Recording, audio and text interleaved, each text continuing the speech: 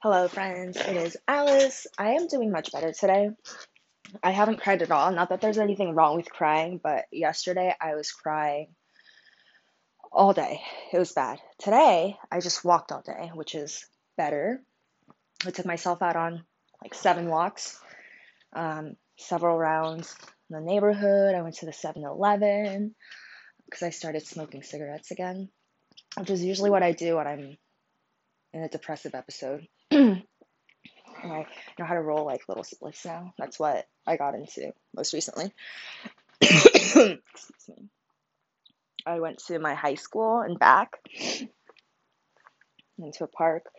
So I went to the church. I don't know. So I've just been walking all day. I spent most of my day walking around my neighborhood, and it's been good. I can't really complain just because it's so much.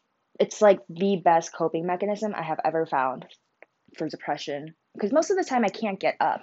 You have to understand this is a big deal. Most of the time I can't get up or I'm just laying down really miserable, like I'm not able to take action and I'm not able to really sit down and think or spend a lot of time watching TV or anything like that. So at least when I'm walking and I'm listening to my music, I'm like engaged that I don't have to do anything else. So I think that's where walking is really great. And fuck, I mean, I wish I'd done this earlier. I just don't think I was in a position health wise to do it earlier. I'm a lot stronger than I used to be. Uh, and then after my last walk, I came in. I still had so much like energy in me.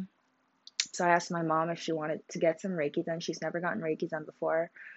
So I did some Reiki on her, and I only did it for about 20 to 25 minutes, and she didn't feel anything until I got to her sacral chakra. And she said when I got there, she felt something pop and like energy coming towards her and circulating in her body. It's really cool the feedback that I get from people after I do Reiki on them because it's usually super different with each person, different each time, and I don't know. It grounds me too. It gives me a sense of doing and purpose. And after I did Reiki on my mom, I felt so much better about myself and my life in general. So we talked about it a little too.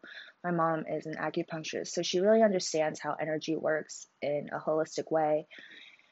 So we'll see. I mean, this is something that I love to do, and she wants to start practicing again. And um, I'm I've been practicing like the laws of the universe and the law of attraction and how to use it, how to manifest, how to visualize, all of that. I've been using that pretty effectively for the past few years.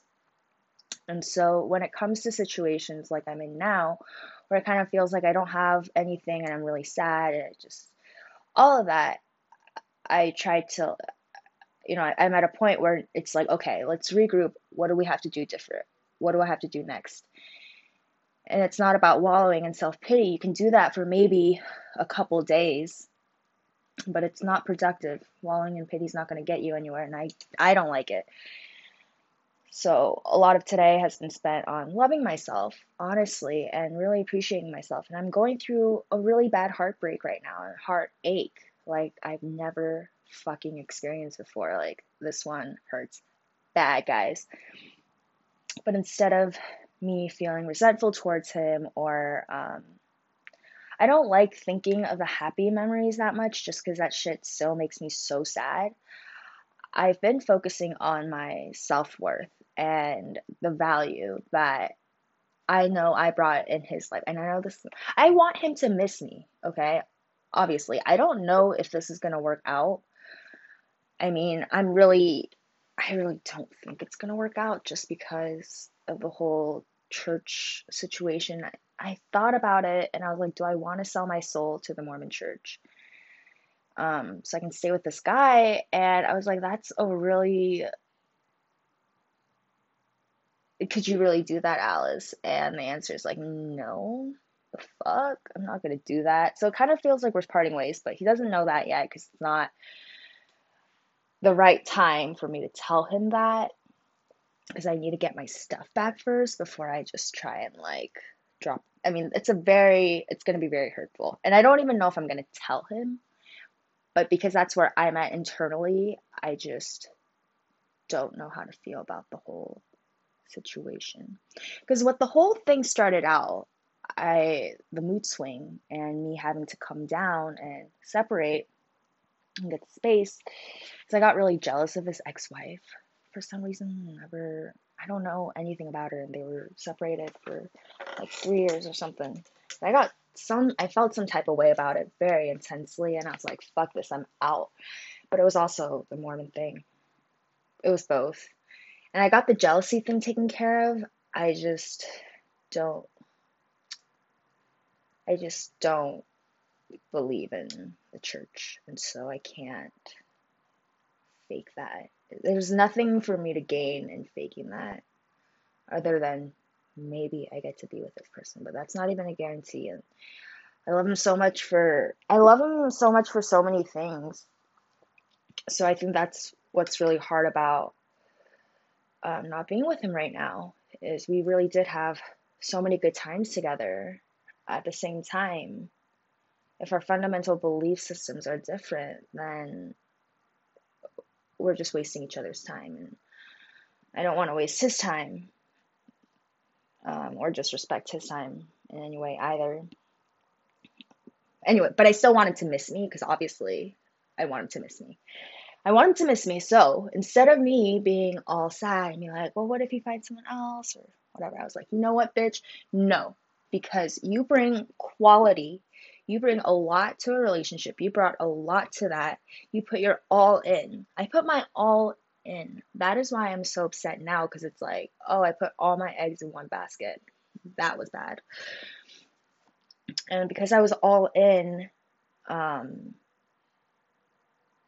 I I like to think, obviously I made a difference in his life, and a good difference, and we've been apart for a couple of days now, and I'm just like, well, I hope he realizes how much fucking like companionship I brought into his life.